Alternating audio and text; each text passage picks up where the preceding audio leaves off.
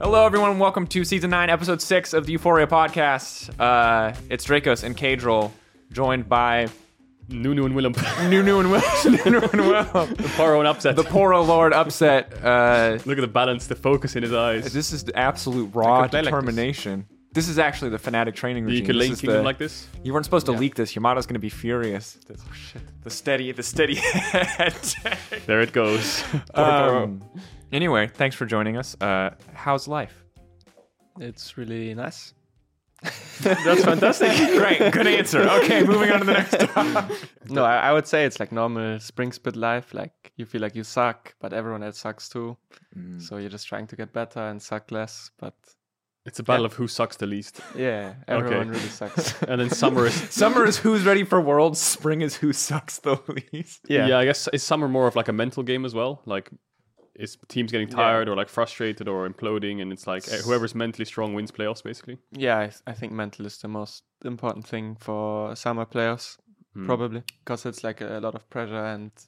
I mean, of course, having a good team helps, Yeah. I would say. But you could see last year, even maybe on paper, we weren't the strongest team, but we managed to like win so many best of fives in a row because we were mentally ready, I think, to go all the distance. So I think it's super important. How do you look back on that experience? 'Cause that was an insane run. You played more games in playoffs than you did in the regular season. split, yeah. Yeah, actually, me and Cadro had a similar experience once where when we promoted to Challenger, the split was like 10 games, but then we had to play like 4 or 5 best of fives in a row. Yeah. And it was kind of similar, but I really love it. I enjoy playing best of 5 so much more than best of 1 because even though it's more draining, maybe the feeling of playing a best of 1 is so like, what words to use? So annoying, maybe. Yeah, sure. Because just say how you feel, dude. It's all good. We'll figure it out. Because like you can be the better team, but you can still lose, and you don't get a second chance to show actually what level you are at, or like what else you have prepared, or like maybe something bad happens in the game, you get cheesed, and you just lose the game, and it just feels like way more pressure, and the day feels so long just for one match. But best of 5 is like you really are going to war with the team, and you can show everything. And if you play bad one game, you have instantly the chance again to show next game that you deserve to win. And I just like that feeling much more. And it's also like way more meaningful because winning a best of 1 is like, it's nice for like a day, but then it's like, okay, we won a best of 1. We have 2 more best of 1s next week. It doesn't really get you like the feeling of having accomplished so much. The rewarding feeling of like winning a best of 5, like 3-0, you're like clean as hell, your team's happy, celebrate, and then I mean, even if it's close, I imagine it's still super sad. Because to me, a best of 5 means you are the better team. Whereas like best of 1, the things you're saying, you can get cheese. The enemy team is saying that too about everything that you did. It kind of it's a little bit cheaper for both sides. Like you can make it mean something if you want, but it's also really easy to discount it. Yeah, I mean it's nice for narratives maybe, but in the end it's like I'm not proud like I won the best of 1 versus this team, you know? Like it's like cool. I think that from a broadcast perspective, because speaking of narratives, because like I agree, if you want to decide who the best team is, best of 5 is always the way to go. But the nice thing about the regular season, purely from a storytelling perspective, like compared to best of 3, is that best of 3 versus best of 5, not a huge contrast in my eyes. Like best of 5 obviously better, but best of 3, it's still a series, still comparable. If we played only best of 3s in the regular season, and this is just one argument for against or for, in this case against, is it's just like we know if you beat, let's say, Misfits and a bunch of best of 3s, and then you have to play them in playoffs, it's like, well, guys, I think we know how this is going to go. You know, like we kind of know who the best team is already going into playoffs. And obviously that can change. LCK is a great example of that. They frequently have big upsets. But when it comes to best of 1, you don't know because it isn't conclusive. It isn't concrete. But I do agree that it would be nice to have a middle ground. Best of 2. I like best of 2 must be the most annoying though, because no, like you it's tie, so good. It's you the tie against like a bottom tier format. team or something like BT, and you're like frustrating. Like okay, now we just have to win to tie it for God's sakes. You know, it's like. But it's the literal best format. It rewards dominance. If you go 2-0, you get more points. If you go 1-1, you just tie. It rewards dominance. You get more games, so it's not just stupid best of 1. And both teams have one red side, one blue side. Yes, if they want to. True. Yes. No, best of 2 is the best for competitive probably, but best of 3 is the best for feeling wise, I think. Yeah, it's also I think best of 2 sucks for spectators too, because if you're a fan of Fnatic in this case and you're like, oh, they went 1-1, you know, like you want a winner, at the end of the day, right? And that's the thing that best of 2 denies you, or sets of 2. I mean, best of 1, I would say rewards maybe more consistency in a way instead of Sure. depth to a team.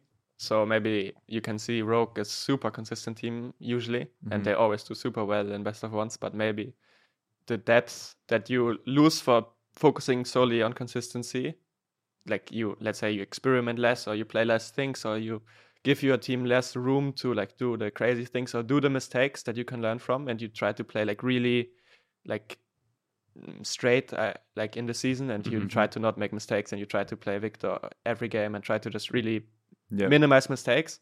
Maybe sometimes you need to make mistakes to like get a bigger learning from them, and I think that's like the interesting thing about best of ones.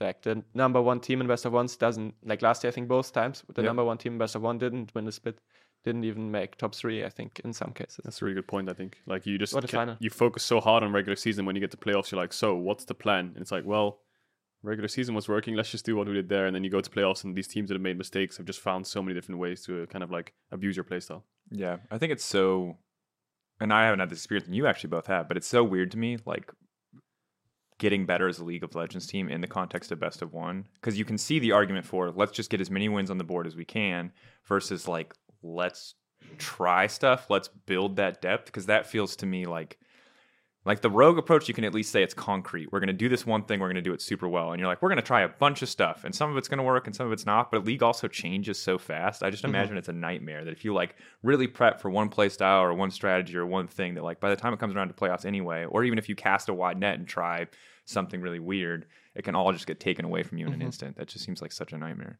It can backfire if you're like too creative and then you're losing too many games and you realize it's week 7 and you still need 4 wins or something. You're like, well, I mean, we're a good team, but now we have to play 4 best of ones and win them all. So yeah, consistency is also really important. I think like having a blanket like Rogue has now, it's like now it's time to just chill. Yeah, well, and they did. They've been turbo chilling. Some would say. The easy segue there. Yeah, Rogue losing 2 games this week. Astralis with a win now on the board, having a great time there. Misfits also taking them down, courtesy of an incredible performance from Neon. Incredible. Wow. Actually did have a very good game. Some nice individual outplays, I will say that. Just I know you're a competitive boy, so I just got to roast anytime I can. So that was pretty interesting. I don't know if you got to catch both games upset, but Mark, from your position, first off, like, do you care? Do you think Rogue cares? Is this something to be concerned about? Has it shaken your faith in Malrang, probably most importantly? Because I think if we don't say his name 8 times every episode, people are going to think something's wrong. I don't know. The number one thing I noticed is like the confidence they had in slamming Lucian Nami and then not really doing anything with it when the enemy team has like Jinx and Aphelios. I feel like Comp is just doing well on pick me Jinx, pick me Aphelios, play around mid, although I'm making play whatever he wants, weak side or last pick or carry top, whatever, and then he'll be useful in team fights. But the Lucian Nami never really came into the game and was losing the lane against Jinx Lulu.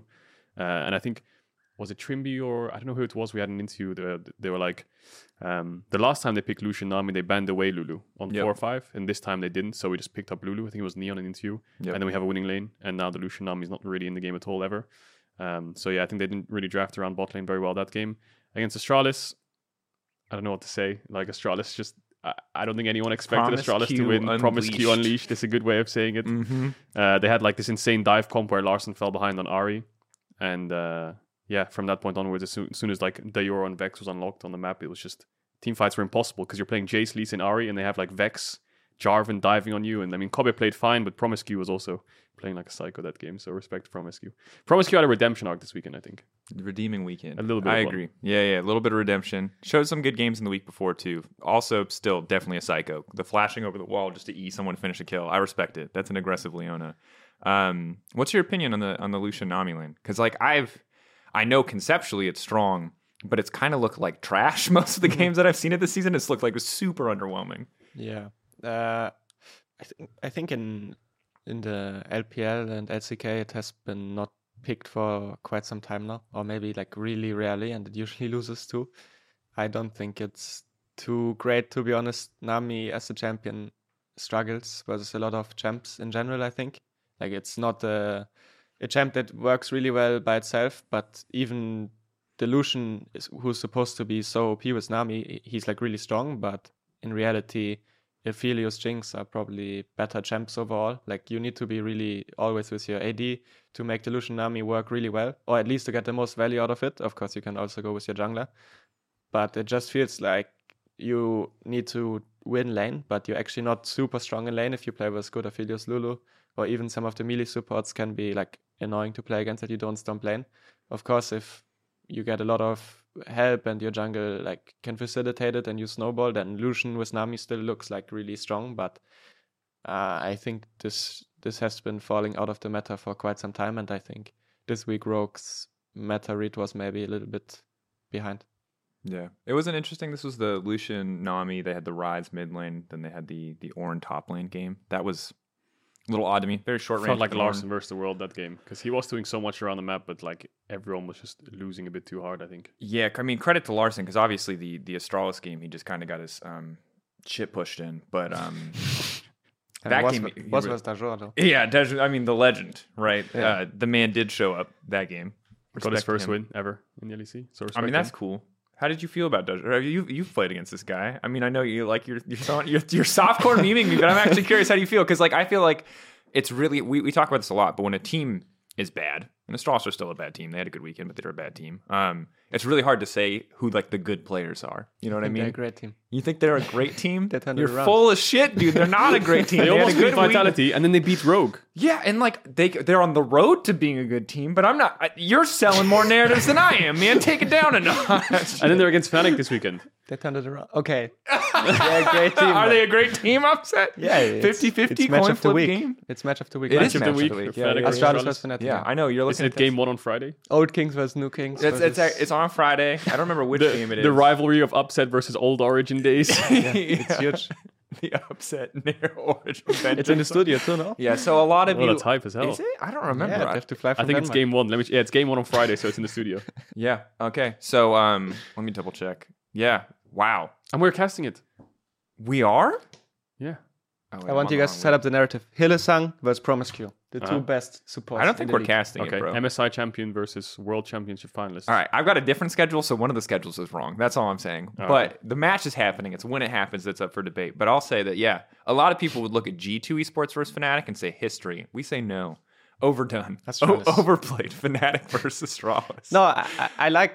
I mean, I think all of the players are like okay in Astralis. I think some of them have like good performances some games, but there's not really someone who stands out who could be like the main focus of the team that they play around.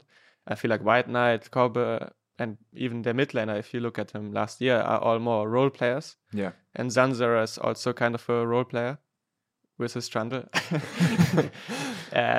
So I feel like they don't have so much carry power, Yeah. but their team play hasn't been so great either at the start. Now they are really, really insane, I think. So the only carry in this team is Promiscue, who has been showing amazing performances all over the split. So I think this team is on the up and up now.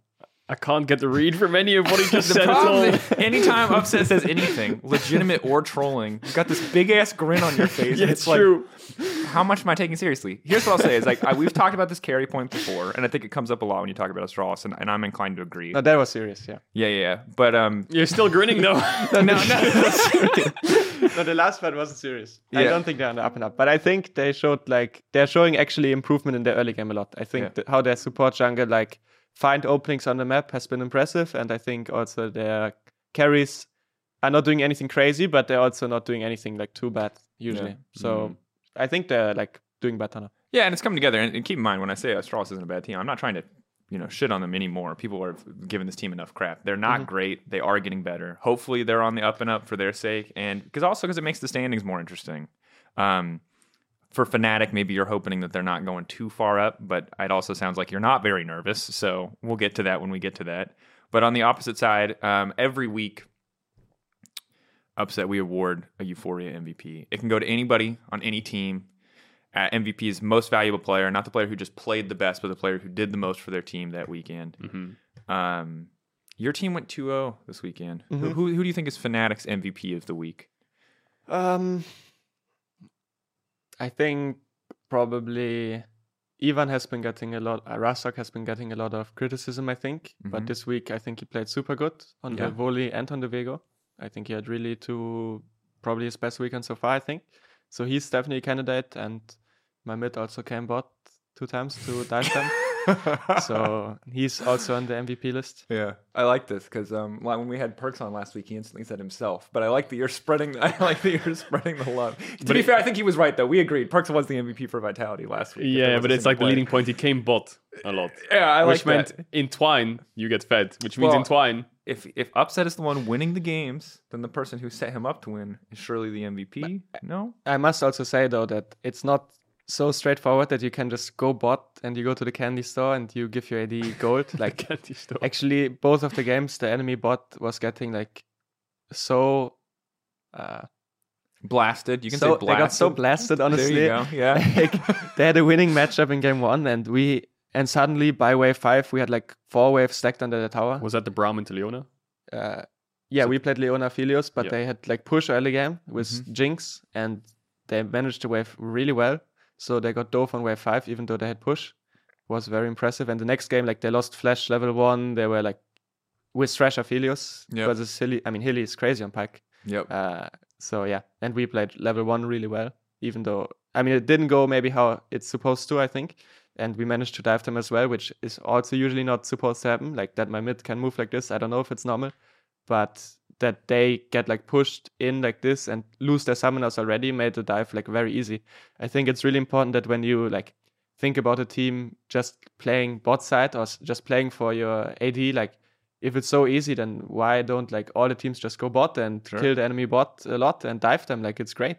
Everyone should do it. I think goes a lot more into it than it's sometimes said. Like, this guy's just playing strong side. This guy's just playing weak side. Like there's a lot more nuance to it. And sometimes I feel like I miss that nuance when I read comments, which is also a different topic. That's fine. I mean, I think that's super interesting, dude, because I think that most people, will say, oh, they're playing this is a strong side. Oh, that guy's on an island. And people have kind of set expectations of what's supposed to happen in those situations. Yeah. And they just play on those and they don't update those or take into account maybe like a lane, you winning a lane that you shouldn't have won or stacking a wave that you shouldn't have been able to stack because they go, oh, you're the guy who's getting ganks.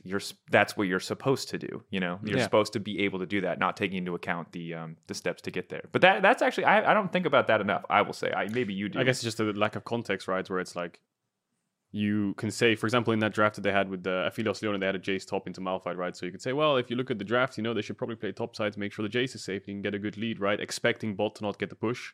But when you're actually in the game and bot gets the push and they dive bot, maybe sometimes it's a bit overlooked where it's like, how did they get the bot push in the first place, right? You look at the context of it, bad base, bad wave management, whatever it is, or good capitalization from the enemy bot to actually get that play off. And now your Jace is still winning his lane in isolation. And now you got a bot dive off. So the game's just practically over, isn't it? Because the lane that wasn't supposed to win is now winning. And then you're just questioning, like, so how does the enemy team now win the game? So it just comes from mistakes in mid to late game, I guess, then. Yeah, and it's also, I mean, it's super hard, I think, to, like, go really in depth. Like, I don't know how every top lane matchup is supposed to play out. Like, who is supposed to stack a wave at what point. And, like, I think a lot of top laners, or, like, every role, a lot of people have different ideas how the lane is supposed to play out. So how could you guys, like, know it and call it in advance? Or, like, that, oh, they weren't supposed to get pushed. Like, you need to have, like, a lot of like specific knowledge that even like pros don't necessarily agree on, right? Like some matchups are really obvious. Okay, like you play, I don't know, Akshan versus Malphite, you can probably stack away from the early game, but I don't know like who gets pushed in Camille versus, I don't know, On or something. Yeah. So it's like super hard, I think, to analyze these things. And yeah, I think it's an easy way to discredit people, but also to credit people when you like set it up like, oh, he's playing weak side or he's playing strong side. Even in a game where like somebody didn't get ganks, the idea about the team is like he's playing strong side, so he got ahead this game. So it probably means like he got a lot of resources, or it just makes it like very easy, even though the game is like really complicated and every game is like very specific. And I think it's necessary to make it like this because you can't have like a 1 hour discussion on every game, like why the things exactly happen, like how they happen, because that's like what the reviews of pro teams are for. And in general, I think overall it's like true, these statements, but it's just like, I don't know. I'm always in a constant battle with myself of like, don't look at social media at all, or like try to justify myself. And I feel like it's in neither place I really find a lot of happiness because convincing people of like, you are like how good you are, how good your team is, or like anything like this feels like always a losing battle, because the people that support you and like you, they want to like support you and like you, and the people that maybe are like G2 fans or like other people that like don't like you for something, they will like, of course, not like, oh, actually, I don't like him so much, but he's making a good point here. I'm on Twitter and I'm 13 years old. I will just say, you're right. Actually, I didn't consider that point. You're making a really good point here. So you're right. You are actually playing this really well. Instead, it's like, you're so dog shit. Flakked is the best AD. Like, just an example. Something like this, you know? So that's always when I get discouraged. But on the other hand, I also don't enjoy like reading things that I feel like are not true, or I want to like, I want to set it right. Like, no, this is not true. Like, this didn't happen like this. But like I say, it's like a losing battle. And either way, I mean, I definitely feel better when I don't look at comments about myself or in general, because I feel like it's always infuriates me. I mean, it's also fuel. Like, I want to prove people wrong. But even when I feel like I'm proving people wrong, in the end, how I'm perceived is not up to me. I can only do my thing. And I'll say that this is just like the immortal trap of social media, is that like, when someone presents an argument, let's say even they word it well, right? And they're like, hey, I think X and Y is underperforming, or I think you guys aren't looking enough at this guy, and they present really good arguments. The worst part about social media, and this has happened to me a few times, is you engage. I've engaged, and I'm like, oh, that's super interesting. Do you have a clip? And they'll send me a clip, and I'll go, okay, but this isn't what you said happened. And then they're like, you instantly just like so like, because the thing is I'm a person. I have a like I my Twitter verified account is me. I'm Daniel Dracos. You see me on this podcast every week, right? Johnny Anime Avatar over there is anyone he wants to be at any moment. Now, he might be a League fan and he might be a passionate analyst of the game, just as a casual fan, and I think that's super cool. But at any point he wants, he can go back to being Mr. Anime Avatar and just tell me to go kill myself. Yeah, that's one end. You have two. I've had that as well. There's like two ends. There's two ends of the spectrum where you have those one guys and the other guys who just want your attention in the first place, and now they're just trying to L+ ratio or like trigger you on purpose, right? So you have the one guys who are like, here's my argument, here's the proof, and it's like, dude, what are you talking about? This is no relationship at all. It's like, you. Yeah. And then the other guy is just like, give me attention. I'm going to keep writing these hateful comments towards you until you realize that I'm here. And that's, and again, so it's just social media. Yeah. Right? And if you are a supportive fan in whatever way, like, really appreciate you. It's always tough because there's so many bad actors out there, and ultimately anonymity, as great as it can be for the internet and how many positive things it does and allows people to, voice unpopular opinions in so many ways, also just allows people to be giant assholes. So yeah, but I mean, the problem also with people that are giant fans of you,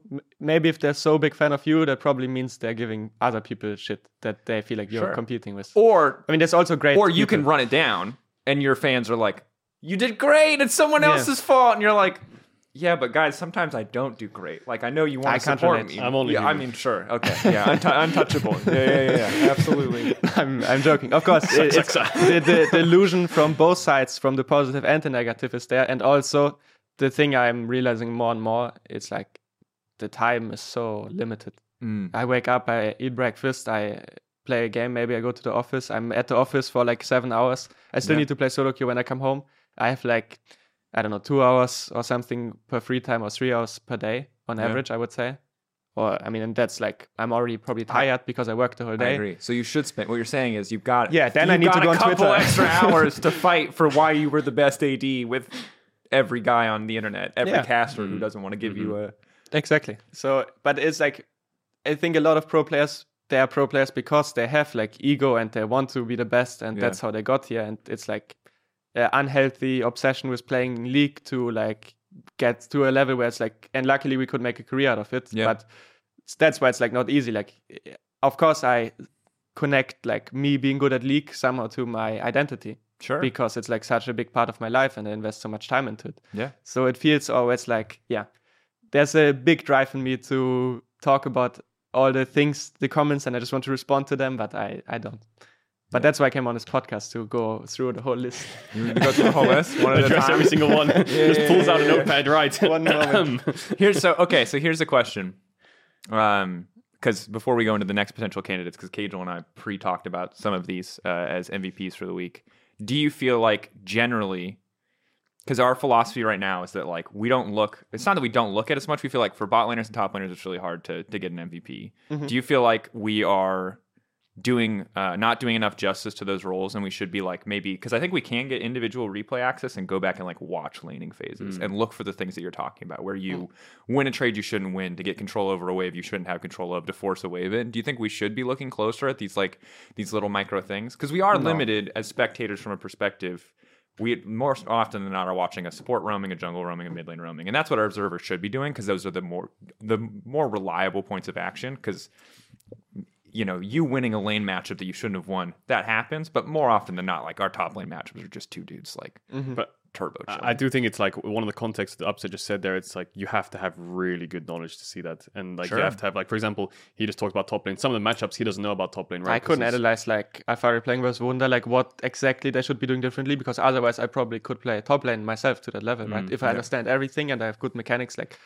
So that's the thing, and no, we don't need to analyze everything to like make my ego feel better. That no, I'm just no. You have to watch my game and see all the good things I'm doing. Because I'm legitimately curious. Because I put it holistically, right? To everyone. Yeah, to everyone. It's not just. It's not to you. Yeah, but like because no, how could you do that? Like you have to watch 3 laning phases per game and jungle pathing, and it's like 10 games per day, and you have to watch other regions, and you have a live, and you have to do podcasts. No, it's like because you don't understand. Because you just said that you have like after you do your entire day, you got 3 hours free, and I'm saying we just send you bot lane clips every week. And we go, hey, Upset, and I rate them. We want to give this guy MVP. Did he play this lane phase good? Just you signed yourself up for this, buddy. You want to justify your ego. Let's get you in there. No, I'm kidding. It's a good idea. I like it. But like, I think the easiest way is like there's two. I think the easiest way to find an MVP is there's the playmakers and then there's the carries, right? Where it's like jungle support, dive bots, or they find ganks mid and they punish enemy mid and they get their mid laner ahead. That's one thing where it's like, well, they got him ahead in the first place. And the second thing is, well, he's now ahead and he's carried the game, right? So there are the two kind of factors to look at without diving too deep. Yeah. And we tend to normally go towards the they got them ahead. That's the reason that they're fed, so they carry because of them. But rather than like unless it's like an insane team fight where they're just like, it's very easy to kind of identify the AD carry. It's like, wow, he just 1v3'd them and he played it so perfectly that's an MVP level performance. But also you need to like think about that. You should probably listen to communication because there's probably a person setting up like a lot of the things around the lane that will make things work or not. For example, Marek has a really big voice in our team, and even if he runs it down, I think everyone is still super happy to have him on the team because he brings so much in the game. Even when he's running it down, probably he like helped to bring a lot to the team, and everyone like appreciates it because it's hard to like short call a lot and play. Do you notice his voice change if he's ahead or behind? A lot of players, when they're ahead, it's just natural, right? They're like, give me this, and this, and we're going to win. When they're behind, they're like, guys, I'm a bit screwed. Maybe just try play bot side. It's like, when he's ahead, it's like, guys, come here, we push this lane, we do this, and then I completely 1v9, and then when he's behind, it's like, guys, can we FF? Okay, even better. Doesn't even say play bot side, it's like, guys.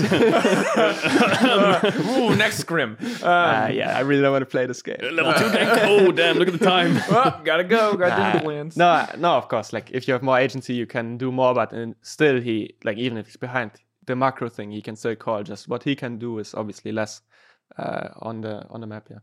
Yeah. But also the discussion of like what you brought up with the playmakers getting the carry ahead, and then the people that got the carry ahead are the people that are like deserving of the MVP. I think it's like that's true. Yes.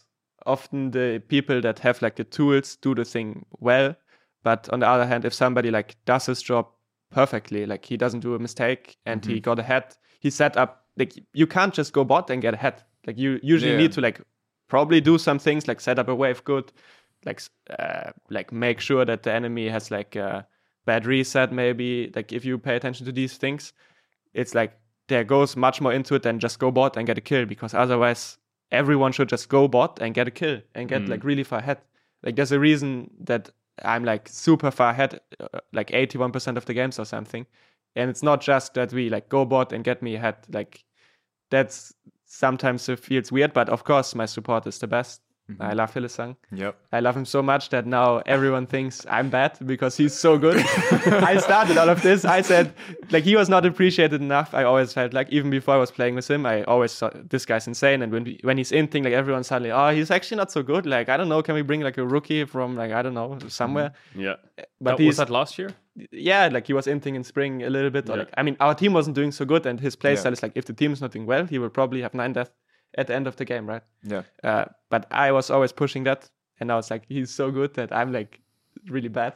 And I'm just playing with Silly, and he's just so good that even I can look good, So it's beautiful. No, it is, because now Hylissang is like, it's interesting how fan perception changes in it, and it's not just. I mean, it's kind of merited, I guess, because if you look at, like you said, if you lack context and just look at the games and someone's inting, it's very easy to just go, oh, it's really bad. And if he's playing good, he's like, oh, it's really good.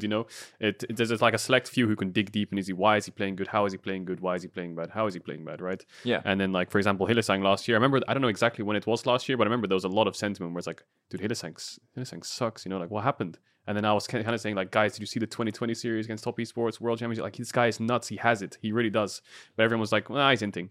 And now this year, it feels like Hylissang is, and he deservedly is, the best support in the West by far, right next to CroyDJ, perhaps, because we haven't seen him play. And it's like, it's a very kind of Seesaw-ish-esque effect, winning and losing. I mean, and it all ties into the social media. Wow, like people have really strong, like, emotional reactions, for better or for worse. And obviously that same emotional reactions positively is like so much of what fuels the fandom. So I don't want to entirely demonize that, but obviously people take it too far. And I think that, like, Hylissang has a bad split or a team struggles, and let's say Hylissang dies. Like, how many? Get with the program. Like, this man's been playing League for 1 billion years, and this has always been his MO. Like, he's always the guy that takes risks, that trusts it, and has these crazy mechanical plays. He's the guy that was, like, picking Trundle support back in the day, like, random pillar and lane, killing you instantly. Same game, dying for no reason on a side lane. You know what I mean? Like, flash engaging on Braum. Yeah, and it's like, just, I don't know. I wish people would, and again, we're kind of like, we're going into a lot of history here, but I think people in general should wait to see longer, right? Because, like, people were calling Mickey washed after last season with G2 Con. People were calling Wonder washed after last season with G2. And it's like, guys, like, maybe. Like, you could be right. Like, Mickey could have just been washed. Wonder could have just been washed. And we could have come into the season and they both could have sucked. And it would have probably been like, okay, signs pointing to bad. But when they step up again, it's like, oh, yeah, wait, they are really good players. Maybe one, maybe the sample size needs to be a bit bigger. But on the subject, like, comms are an interesting topic just because, not to spend too much more time on the philosophy of this whole thing, it's like I try to avoid them. I think they're super interesting, but the problem is because the public doesn't get to hear them for the most part. If it's not in a mic check, I try to avoid referencing it, even if we could get access to your comms or any other team's comms, because in my eyes, when you want to use arguments for MVP for anything like this, it needs to be something that anyone and everyone can have access to, because otherwise it's like, well, this week upsets my MVP because of these super secret comms that I have access to that none of you are going to understand, but you can't argue against me because you can't hear them and I get to, you know what I mean? So that's the struggle, because I think you're right that it could be more accurate, but I also think it would be unfair to the audience, because ultimately you want anyone to be able to. No, I mean, it's just another factor that maybe people don't consider. Oh, sure. But I think it's super valid. I just think that's the reason why I'm not. I mean, anyways, it's a fan vote, right? Like, the player of the game is like voted by the fans, and what the fans enjoy. It's a Dracos Cadril vote, and today an upset vote. Yeah.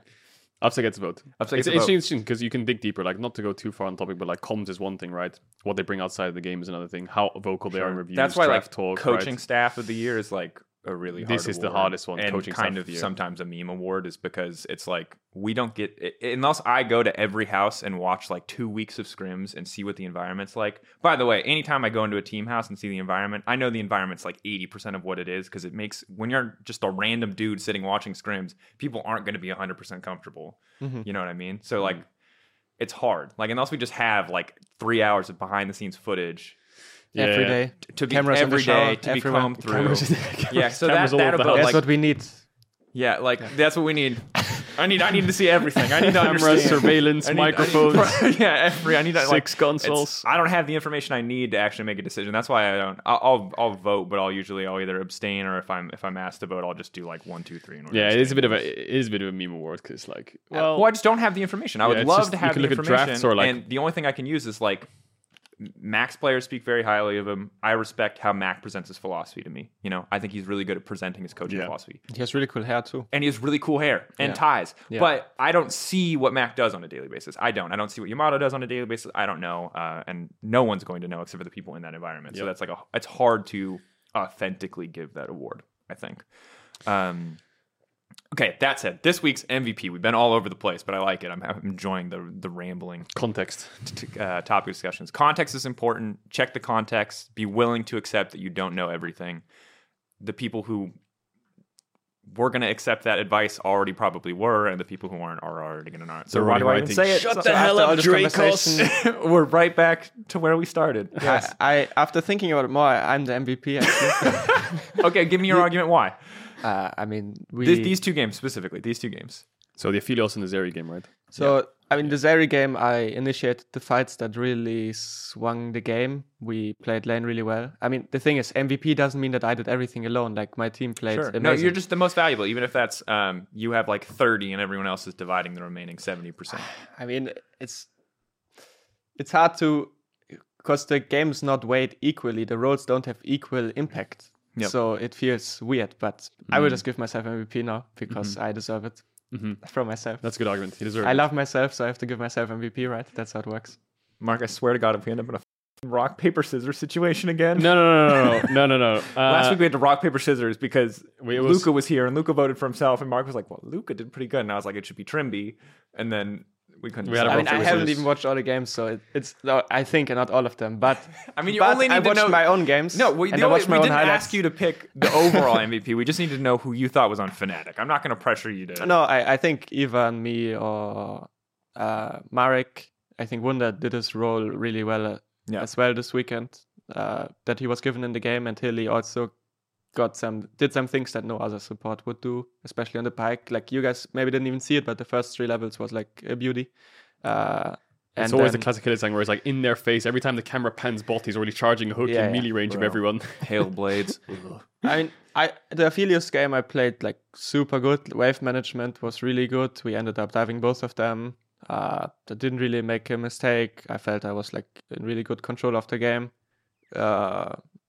Like I flash Malphite ulti out of fog. Yeah, that was sick. That was sick in mid lane, right? Over Raptor Wall. Yeah, I that was remember good. And the Zeri game, I mean, we kind of them in like a matchup that I don't think has to go like this. And then Marek found a really sick timer versus Perks, and we managed to dive after we already blew the summoners. And then I started like the fights that were kind of game winning myself, which is rare for AD carry, but it was like a Zeri thing, I think. And I had like most damage. Like, okay, I misclicked once, which is like really sad for me because I remember these moments for a long time. You're 5 deaths right now. Yeah. Yeah, there it is. 5 deaths over the split. Could have been 4. Could have been 4. Yeah. Could have been MVP, but there's that death. Rough. That death It's has swayed true. me. So has his arguments convinced you or anything? Let's talk towards- about the other people because we've Okay. kind of. It's interesting because we wanted to talk about Fnatic. We've gotten to talk a decent amount of Fnatic in a lot of different ways. But let's talk a little bit about the other people on this list. So Excel, obviously 2-0 week, 1 win over Vitality, very big deal. Win over BDS, not expected to be a close game, but kind of because Finn Zarellia didn't live up to the solo queue heights, let's say. Oh, no. Never did so far. He's really good on Aurelia, by the way. And, Yeah. In solo I don't queue, know he's a what- monster yeah. in earlier. But Yeah. yeah, the second he died level 2, it's like... you're like, well, also after he played Malphite into Jace the day before, you're like, you're ego picking because It's true, Adam actually. is bad. I think was it like they blind picked, I don't know if it was Jace, Lee Sin, Ryze, and he had third pick on red side or something, and then they went to Aurelia. and then I was like, day it's a one, Malphite they game. they smashed their solo laners, Ryze Jace, and they had obviously the sick flex against Vitality with the Zeri mid, but then he just locked Malphite, and it was like, oh. No, I'm talking about the game that he picked Aurelia. They had like Jace's, they had the same They thing. did. Jace, Lee Sin, That was my point. They Ryze, did the and it was exact like, same top first Malphite, two, and then Aurelia insta-locked, and it's like, oh. Yeah, and then it went to shit. But it went very bad. yes, but the bot lane carried a bit. So yeah, it was still a win. So Excel, Patrick is our MVP of the week. Patrick. Just recovering from what was a very difficult level 1 dying to the Vayne. Admittedly, Vayne Leona, not a very hard lane phase Did he against- stand in the tri-brush? Stand and try bush. I mean, this is just so cringe. Like, some people just stand and tri-brush. I probably shouldn't even say that because we will get a kill on them level 1. But we do something in every game level 1. But like, if you're an AD carry and you stand in the tri-brush and you die, like, you can't be in the MVP conversation. Why are you in tri-brush? Everyone know that you can die in tri-brush for like 8 seasons, and you're standing in tri-brush and you die, and like, you just made the game 1 million times harder for your team. And it's like, oh wow, he got so cheesed, man. Who thought that somebody would invite tri-brush? That's insane. Like, wow. I would have never thought about that.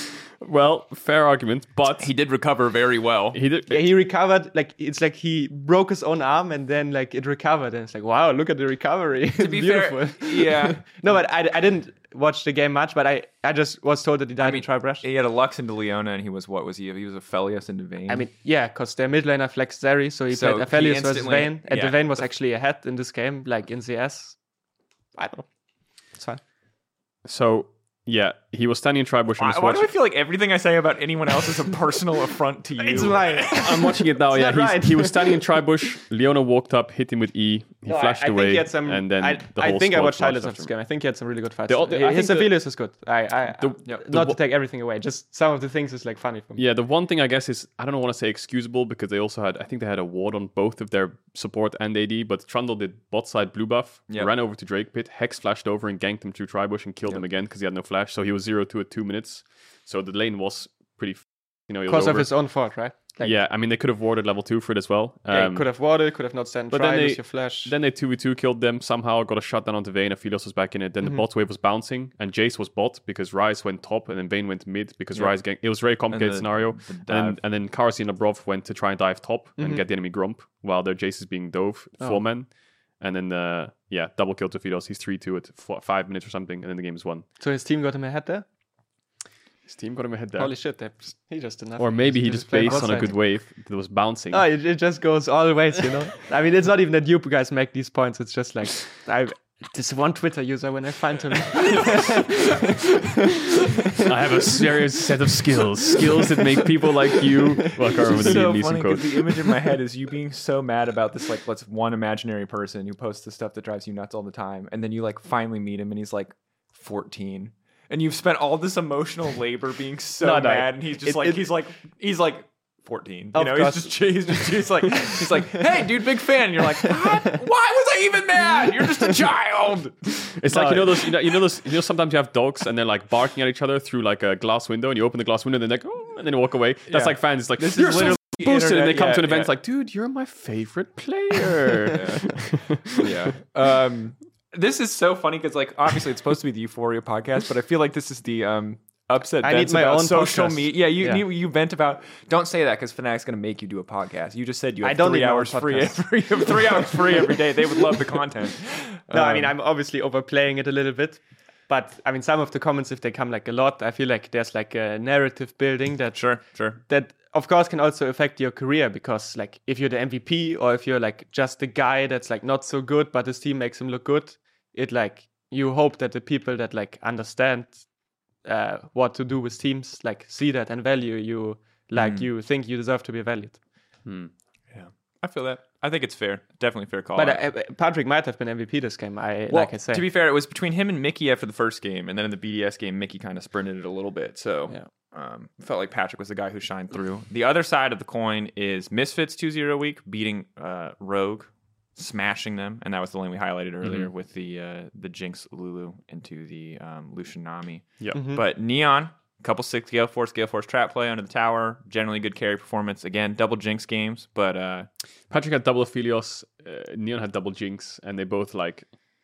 I mean, Neon had some good shining moments in lane where he like had a couple like 1 or 2 2v3s which shouldn't have gone in his way when they were trying to set up some kind of dive or push out, which was good. But still, like team fights, they were just popping off. I mean, they have insane range. They have 3 items, and they're just kind of one-shotting everyone in front of them. which is weird because again, we were not expecting to look at 80 carries as much, but we did have a lot of really. We had good 2 80 carries, and then on Fnatic, before talking to upset, Razork was in my mind because Razork is in my mind too because yeah, he has for sure. been pretty. I'd say a little bit underwhelming, maybe a lot underwhelming depending I on think the week. the first couple of weeks, general criticism was his early games were poor. And he wasn't actually finding anything in the early games, like dropping neutrals every now and then, or like not really setting up for ganks, or just randomly dying in his jungle. I think it was against BDS or something. And then now his early games are like night and day. Comfort on Volibear was great. Against Vitality, he looked like he had so much confidence. Like he really didn't give a shit about anything. He was just walking up all the time. And I think that's important because the way that Fnatic was winning games, it was mainly from yourself and like Humanoid. Wunder would draft weak side, and that's how you'd win the game. You win lane yeah, win I game. think Marek and me are like both number one in like all the at 15 statistics, like by far. Like Yeah.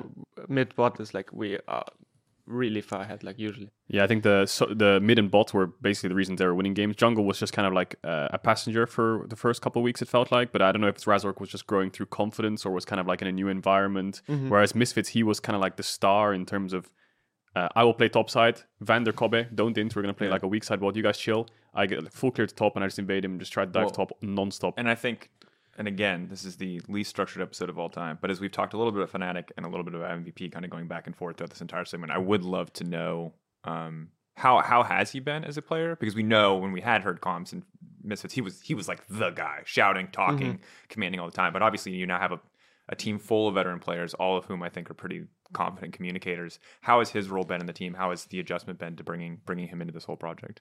Yeah, I think the adjustment hasn't been too easy for him yet. I think he still needs to find himself, and I think he's doing it more and more. But it's understandable. Like, he comes to like a really high expectation team with really good players in every role.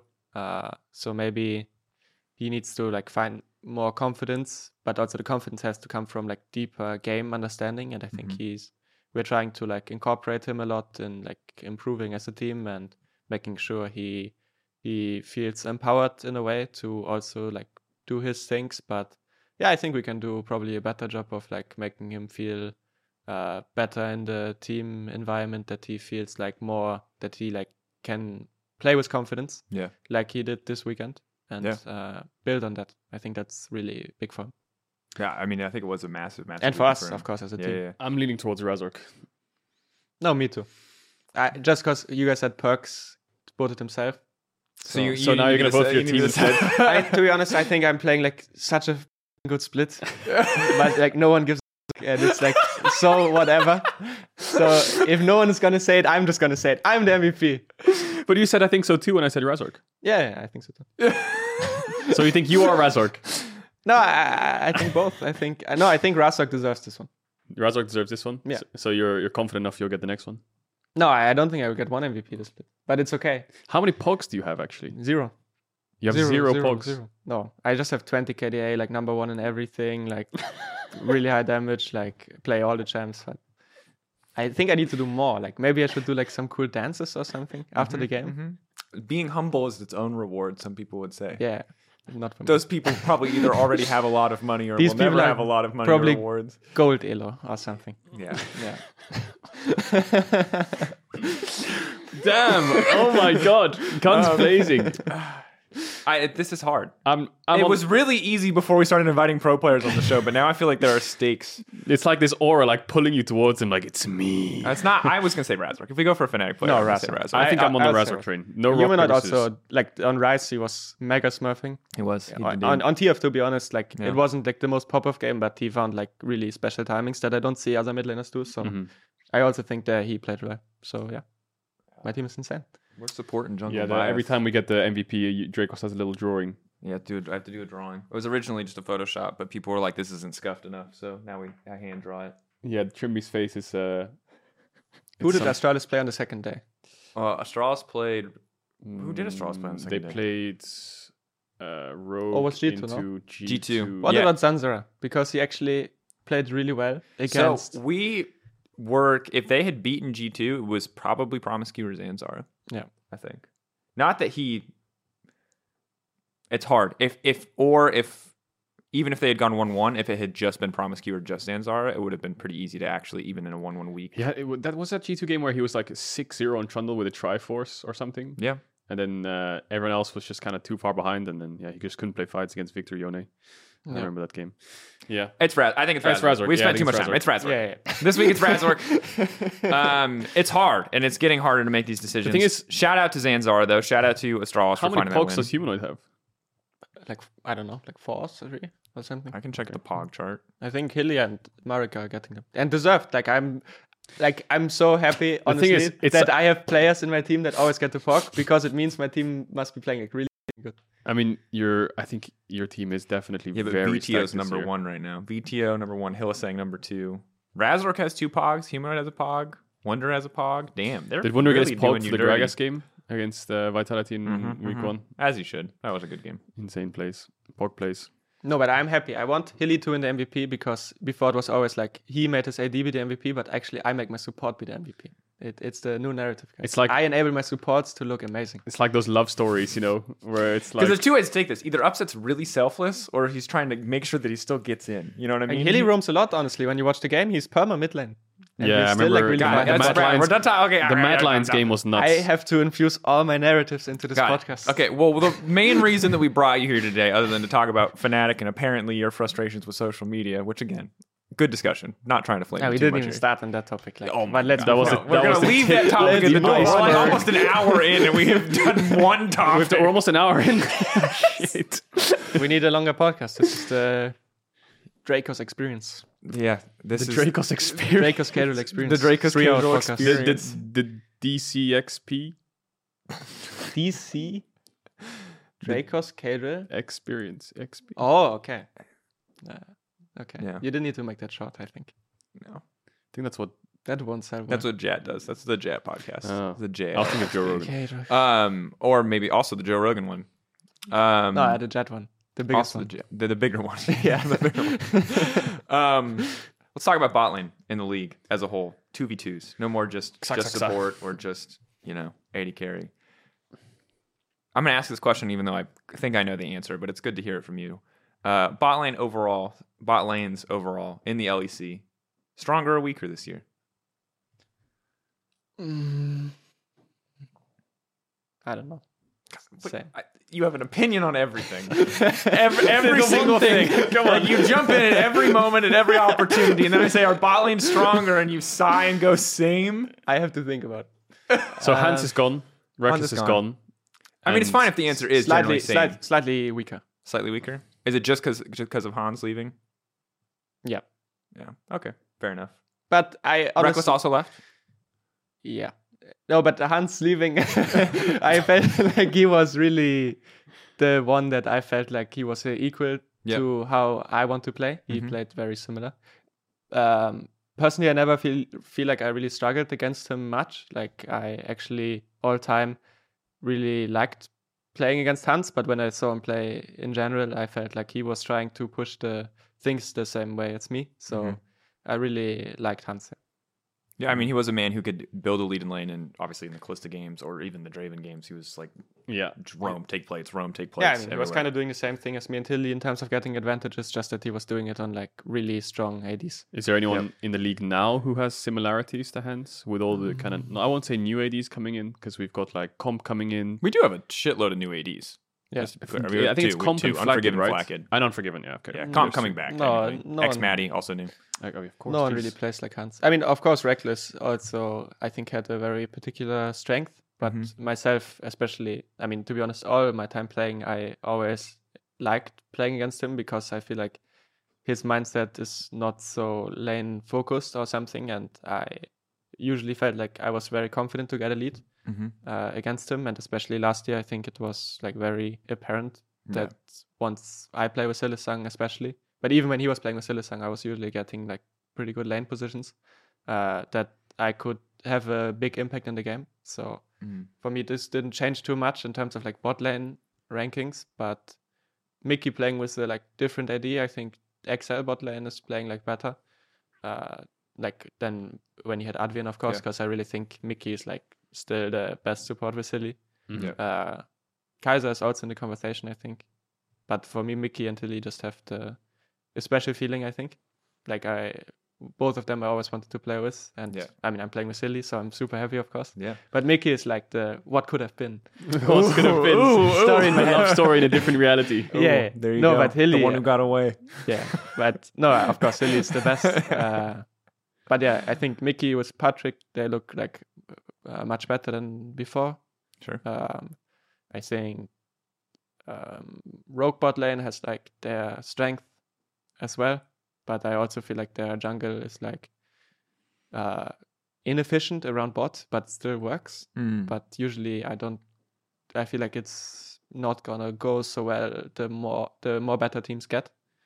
Because I feel like some of the things that are happening are not supposed to happen, especially in the early weeks, and I think it made them look a bit better than they were. Maybe you could see last week there were some more holes in the game, and they got away with things before, like the Nami and the Janna, that maybe now will be a bit more difficult, but they're also good.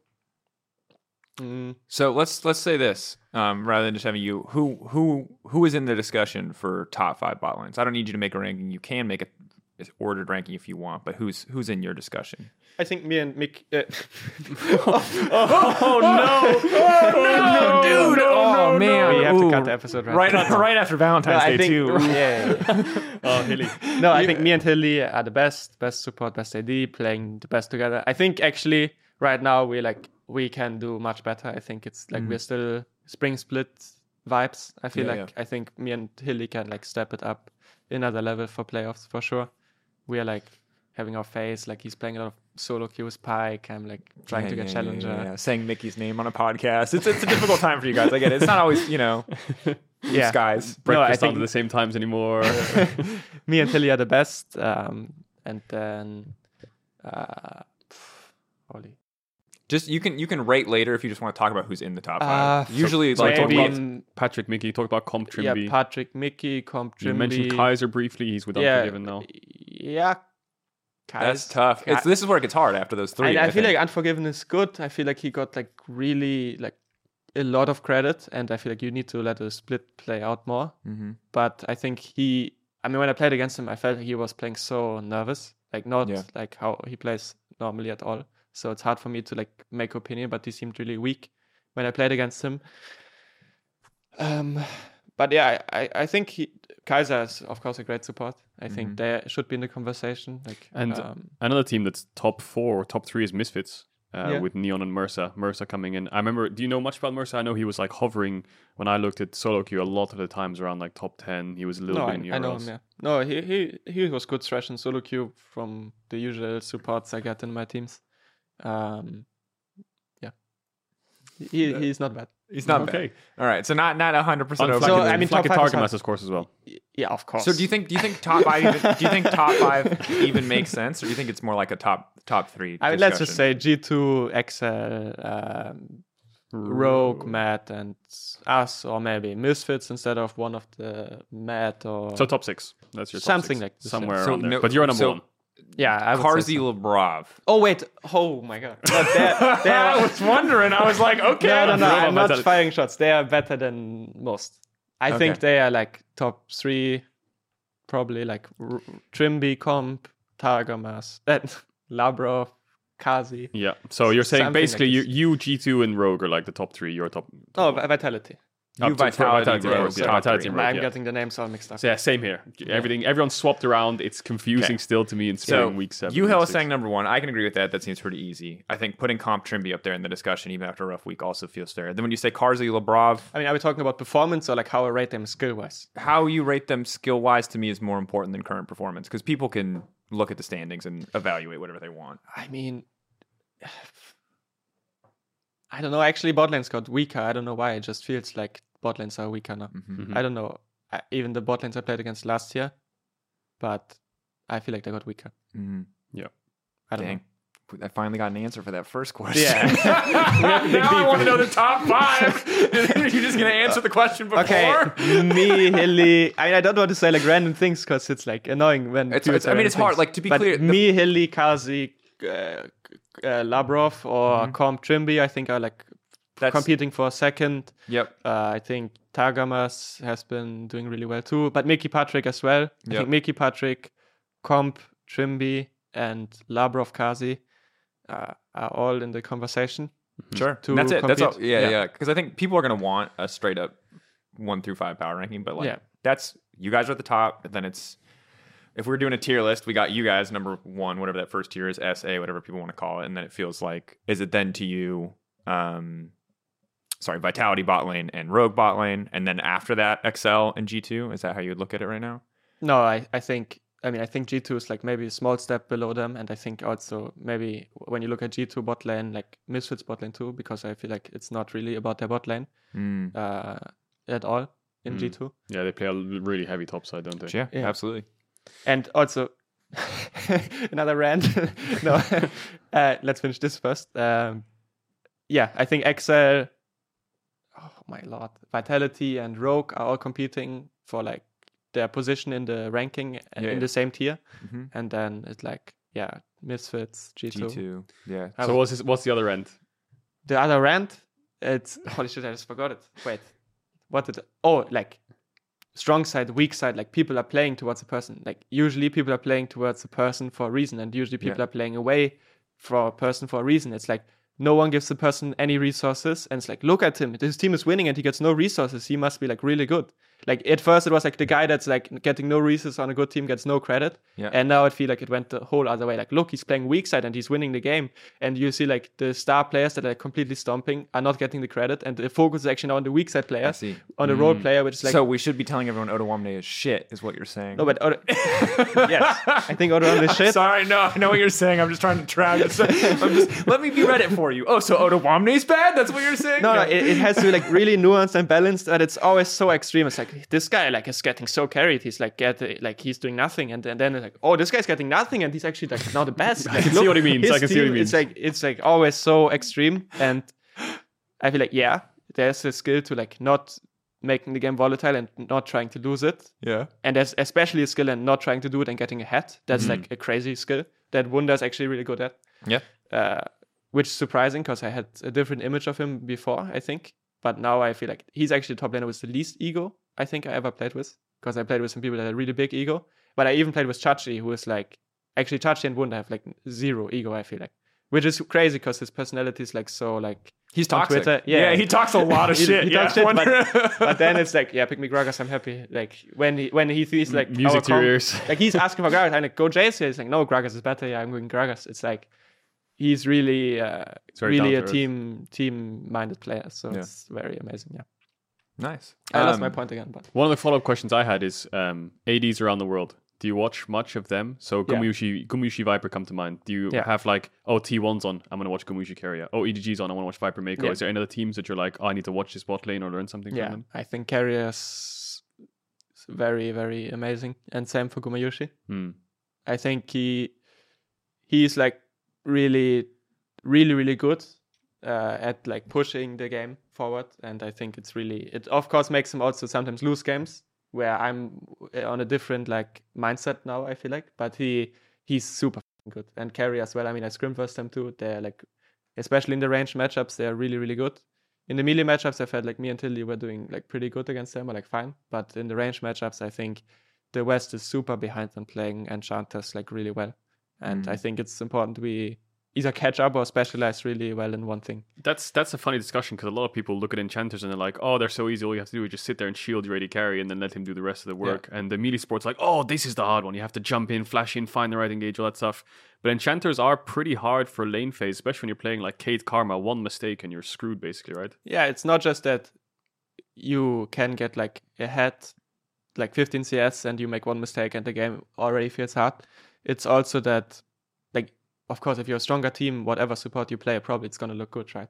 But it's also that you need to get ahead through hitting skill shots. If the matchup's not like completely face roll, where like the enemy has like no fighting back chance or no gank pressure, there's a lot more skill to it, and especially range versus range. I think there's so many small interactions like where the better support can really show really good trades. It's not like Arden meta because they're not like have no damage. They actually have a lot of damage, and there's a lot of trading going on with time warp and everything. And it's not like before where you just try to get Arden and you stand behind your AD and he does everything. The support has a lot more agency even in range matchups. So it's like super skilled, and I understand that people think like this because I play in solo queue and my Janna is completely AFK, standing 5 meters behind me, but this is not how it's supposed to be. You're supposed to try to get the most out of your champ. Yeah, I remember, I don't know when it was or which player it was. I was behind, I was playing with like one of the pro player supports, and we were watching a game, and a Karma walked up in the lane and queued a bush to try and check it. And from that moment on, he was like, yeah, they lost the lane because he like didn't queue the back minions or something. They didn't get the push on the first wave. And from that, he just said, yeah, it's over. No, range matchups are super nuanced for sure. Yeah. There's a lot to it. Oh. That's cool. Because now when I stand behind my AD carry and push E as Janna, I can be like, guys, I'm playing the more difficult support. Trust me. Upset center, the hard. And I'll just screw the context. I got what I needed out of that one, guys. I'm working I back did my here. job. I got my a tornado job getting prepped. I got an E on you. I've done my job. Tab out, do some Lost Ark real quick and finish the quest. I mean, both are hard, right? It's like skill expression is in everything, I think. It's the beauty of the game. Certainly. Oh no, now I've lost my train of thought. Wait, other bot laners you asked, no? Gumayushi Carrier. Gumayushi Carrier, Viper, Viper. Mako. Those are the two that come to mind. Yeah, Viper Mako. I like Ming as well with Scala. I think Gala. they're still really good. Lehens, you've seen a little bit of Lehens and Lehens, Ruler playing Ruler. around with their Sinch and stuff like this. Yeah. And Samira Nautilus and things like this. They're playing into Yumi. I think there's a lot of interesting Samira bot lanes. into Yumi, and Yumi seems higher prio in Korea, and the Samira into it seems to be like more picked. No, Yeah. I think I get more inspired watching other 'Cause regions. There's this interesting meta discussion that I feel like is there where like the East just has different priorities to Western teams from every role, right? You see like a lot of Poppy in the East when Lee and Jarvan are blind picked. You see a lot of Ryze insta-lock first rotations, B1 locked in, range supports, Samira Nautilus into Yumi Prio. It's not really there that much in Europe where it's just like Europe just feels like early solo lanes or Leona lanes or Aphelios Jinx kind of. Yeah, I think they're just better at playing more champs. I think they're just way better at range champs. I think if we would play Ezreal Karma like super well, I think you can pick it in a lot of cases, but it's just not reality. We're not playing on 9 ping every day in Korea, practicing like super hard these range matchups. It's like we're in Berlin, we are lagging suddenly.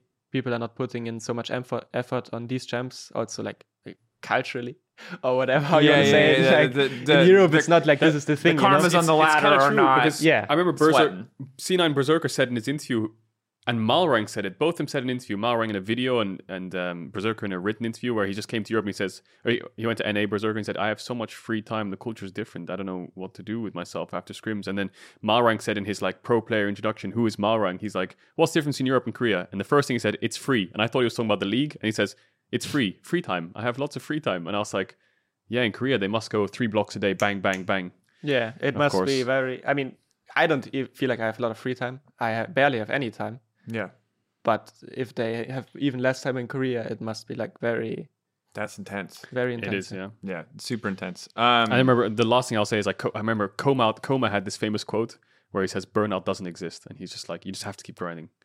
And so their work ethic is really like just play nonstop.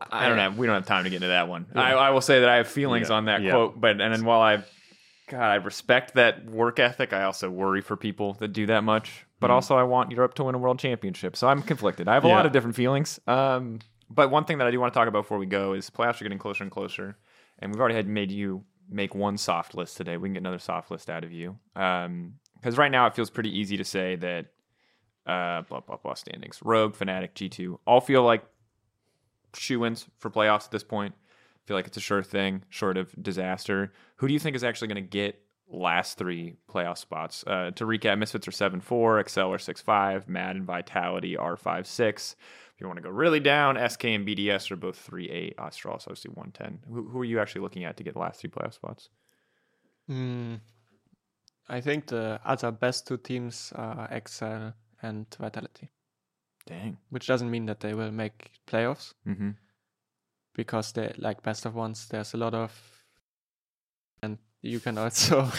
That's a word. It's just funny because, and I'm sorry to Phil. Phil is our editor because we've gotten better at he's been much more lax. He's like, yeah, you guys can swear. I'll edit it out. It's all good. And once you said I can say whatever I want. Yeah, no, I did. You can't say whatever you want. You can, but there was like back in the day. I think one of the first times we had you on, we were like really trying to avoid swears, so we were saying like fiddlesticks instead. And now we've just the floodgates have opened. And this episode especially, I do not care, but it's so funny to me because I'm like, oh, that's another 2 seconds editing time. Oh, that's another 2 seconds. It's just adding up. Sorry, keep going. Yeah, best of ones, and the pressure can really mount. Like 3 more weeks, you are 7th place. You lose what? Do they still play good teams? Like, okay, we stomped them completely, but maybe they still have to play with other good teams. After that's no chill. I mean, for Vitality, BDS, into Rogue. I mean, they play most of the teams, right? Yeah, I think it's basically. Actually, it was just 1 week, right? Yeah, so it's 1 week in the second half. I mean, they still like. Let's say they lose to some teams they shouldn't lose to, and then the good teams like play good. It's like always a bit sweaty, right? Like it's getting. If you could pick 6 teams to go into playoffs, if you just pick the 6 best teams, ignoring best of 1, yeah, 6 best is Fnatic, G2, Vitality, Rogue, Misfits. Oh, actually no, Rogue, Exile, Misfits. I think in that order. So no Mad Lions this season. Oh wait. No, it's fine. Like this is the the discussion point. It's hard to say. I'm giving you I little feel like- breadcrumbs to lead you to this discussion about Mad Lions. This Yeah. is what I'm doing. I So feel like you're setting up perfectly. I'm so hungry. You have more narrative breadcrumbs. You know, no, I won't. Yeah, carry No, on. I just want to talk about that. It's not a narrative breadcrumb. You're fine. So top 6. I mean, it's so it sounds like you're relatively confident. And you can correct me if I'm wrong because Rogue came pretty late on that list, but I'm not sure if that is just how you were thinking about teams. But it seems like 5 of the teams you're confident in, and then 6 is kind of the flex, which to me could be G2, could be Mad. If you're just No, looking no, at, G2 is for sure. or sorry, not G2. Like, I Misfits. think okay. Misfits I think Misfits there's are mad. I think Misfits there's are 2 mad. types of teams. That teams that have like a more clear identity, that have Mm-hmm. like a very good structure of getting wins in best of ones, and there are teams that I feel like could be more dangerous in playoffs Mhm. that haven't shown as much. And there's different tiers in both of them. Yep. For example, I think G2 is more in the middle, but Rogue is like the clearest one. Like they're really sure of what they're doing, Yep. at least till last week. Sure, And yeah. they got a lot of good wins from that and a lot of confidence in what they're doing. And I think Misfits and who's the other team? Misfits is one step below that. They're like doing the same thing, I feel like, Yep. but they're doing it a little bit worse. Mhm. And then I feel like G2 is like has Dylan Falco, who's like super good at this. Yep. At like preparing the team to like have a really clear way of winning games. Yep. Like he's very focused on that, which is good because winning is good. he's a good coach. My coach of the split. No. So I think they're more in the middle because I do think they're more dangerous in playoffs, but I also feel like they're very specialized in the way they are playing. Yeah. Top With side. Top side support Perma Rome, Yep. but it's great because they have Caps. Of course, Caps is still one of the best players maybe in the world. Who knows? Yep. I'll just throw it out there. Yeah, I'm leaving the narrative breadcrumbs. Sure. Keep going. So they have more depth, I think, just because their talent is so deep with Caps, Jankos, Broken Blade has already been playing good too. Tarragons has been looking good. Flacket is fitting well with the boys. So this is like a more dangerous team, I would say. The smiles. And then Vitality, I think, has a lot of depth, Yeah. but they really didn't seem like they know what they're doing. Like first, like super carry, now super supportive jungle picks, plays through every different lane, every game, Yep. very different champions. It feels like, at least, maybe I'm wrong, but that's how I perceive them. I see what you're saying. Yeah, and then, then there's still like Excel, who's like, I just feel like they have less talent than like the very good teams. But with Mickey, I feel like he's like really impacting the team a lot because they were very like go bot forehead in their approach for like a very long time, and it didn't work so well. Go bot forehead. Yeah, great macro, great. And now they actually have a really good support, which of course changes that. And I think their solo lanes are more solid than they probably ever had in their time. So I think this team is more on the Misfits level, but I can see them being deeper in talent than Misfits. Yep. So yeah, and then Mad, they have like I think you can see what Humanoid did for this team as Yeah. well. Because I think their macro, like when I played against them, I could still see a lot of the same things. But in the end, like if your mid lane is winning lane versus everyone, and he plays all the champs, and he like also directs the game, it's like, yeah, you're really missing a big piece, and nothing to take away from Rika. He is not Humanoid, right? So I can see it being left there. I think Unforgiven, no one has been complaining too much about Kazi being left because people seem quite happy with Unforgiven. But I also think he needs just time and experience because I can feel his hands shaking when I played against him a little bit. I feel like he's a bit nervous still when I see him play against sometimes, like just the feeling I get from playing against him. Yeah, I think that like for people who don't get context, it's like the smallest of things, like not trading for that one CS or not like walking up when the way he walks around in lane, right? It's those things you can dictate how they are actually meant to be playing the the game. feeling thing is huge, like how people walk in scrims versus me and how like it feels in the official game when it's like it matters. It's a very player thing. I think it's not so hard to analyze, but it's really like I can see the difference, Yeah, I think from the outside we wouldn't be able to see it, right? Because we have not played against we haven't watched the scrims, we haven't played how against this guy solo queue or moves. whatever. Yeah. But like for example, Upset's scrimmed against and then he plays against them on stage, right? The way they play is just completely night and day, and you can take advantage of that mentally, right? Because when the second he takes a step back, you take a step forward, and from that point onwards, you just dictate the pace of the lane, right? And that's how it feels like. At least it's very subjective, I would say. But yeah, that's just how it feels for me. So yeah, I would say there's like a lot of depth in Europe in terms of what teams can make it. maybe the like super top is not like at their peak yet, because I think also our top team, like it's top heavy, but there's a lot of depth, Yeah. which is really cool because we have like, for me, like at least 7 teams that can make playoffs and like can go kind of deep. I mean, I think there's some limitations. I think if Vitality and us hit like their absolute peak, I think no other team has as much talent as us too. But I feel like G2 Rogue can make up for it with really solid team play, and they have star players, right? Yep. Like you don't always need to have the best team to win against teams in best of 5s that have more talent than you if you really know what you're doing with your star players that you have, and all of them have star players. And I think Mad's a good example of that last year, where like maybe some other teams, like, you know, G2 have all of these star players. Mad at the time didn't really have that many star players. On the rise of LEO, Humanoid was like I think our team was actually a better example, Fnatic, because we had like, I mean, our solo lanes were not considered like really big stars, I would say. Yeah. And Bippo like just role swapped. Yep. And it was like, but we really were focused on this one thing, and everyone shipped into it for the most part. Yeah. So we could make a difference.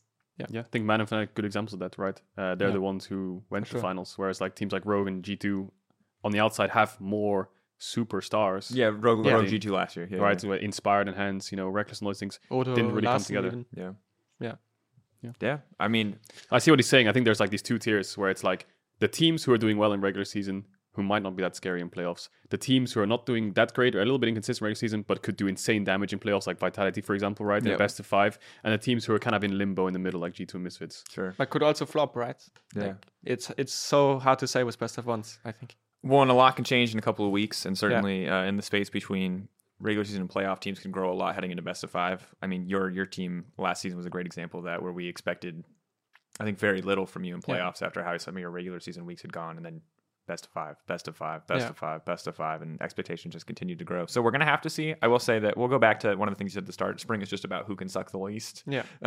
Everyone's growing, so I don't want to like tear anybody down, but I think it is interesting to see, and the kind of the story of this split to me I feel very focused on Humanoid, not just because you're here, but because him leaving Mad, we now finally get to hear how strong he is. We finally heard in Hill saying interview a lot about how big of a communicator he is, because this is a player that we were kind of like quiet on. We knew a lot about him in like the burnout time when Mad were struggling. We knew that was something he struggled with. He talked about that a little bit, but it's only now that he's left Mad that I think we're finally seeing him as, I think, really solidifying his identity as one of the true like all-time great European I think mids. what Upset said earlier just like comes full swing with Humanoid, where it's like context is so important. What do they do for a team? How can you sign MVP without the comms and all these things? And yes, you have to look at from the outside, and that's what we saw with Mad Lions. We looked from the outside, but now that Humanoid's left, the floodgates are open. It's like what that so man did for that team, right? Yeah. There's so much more context on like how valuable, how important he is. It's exciting. Yeah. And we'll see. We'll see if Mad can make it. If they can't make it, I think Reeker's in a tough spot, and he's still a young player, but it's obviously big shoes to fill, a difficult situation to be in. Yep. Looking ahead, week 6, we talked about it a little bit, but big matchups for you. Astralis, G2, sweating. You nervous?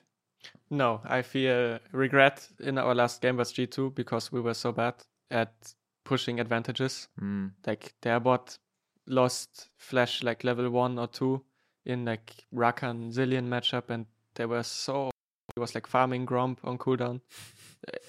But I felt like I was so powerless in this game, and then we just ended up getting outscaled, and Marek was destroying Caps so hard as well, but we never really like pressured them really hard in terms of taking their jungle or like diving people or playing like stacking dragons faster maybe or anything like this. So it felt like really sad to lose that game for me, because I felt like we were at such a commanding position. So I think if things go the same as last time in terms of our laning strength, there's no way that G2 will win again.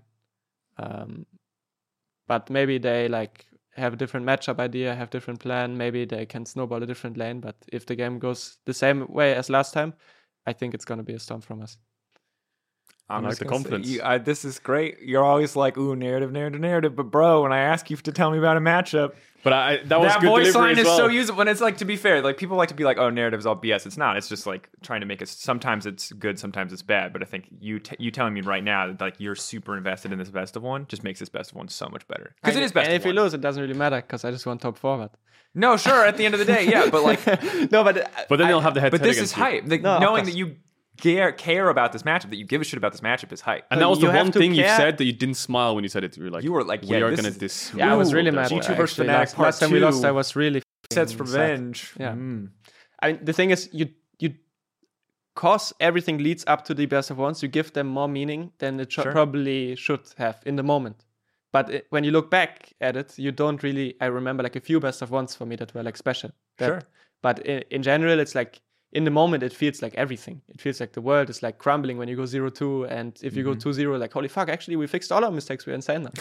So it's like That week of scrims didn't matter. yeah, it feels like a lot, but in reality, when you look back at it, it doesn't really determine team strength. But the mental component is huge, I think. When a team goes 0-2, I mean, let's see how Rogue will do. After loss to Astralis, did we think they will win versus like the pressure of being 9-0 as well, Mad and and playing with Vitality the worst too. team. Yeah, Difficult week. I think the pressure is big, but the meaning of best of ones is not as much as you give it meaning to. It's like a Sure. lot of mental. Well, and I think that like a lot of things in life, it's the gray area where it can't be meaningless to you. You do have to take it seriously, but it Yeah. can't mean everything to the point where it's going to destroy your world. No, I mean, I'm getting so much better at this, like life balance. I think, of course, with my wife, it has Yeah. been super supportive and everything, and feels really good to know that you have like something that's there for you when you don't feel so good.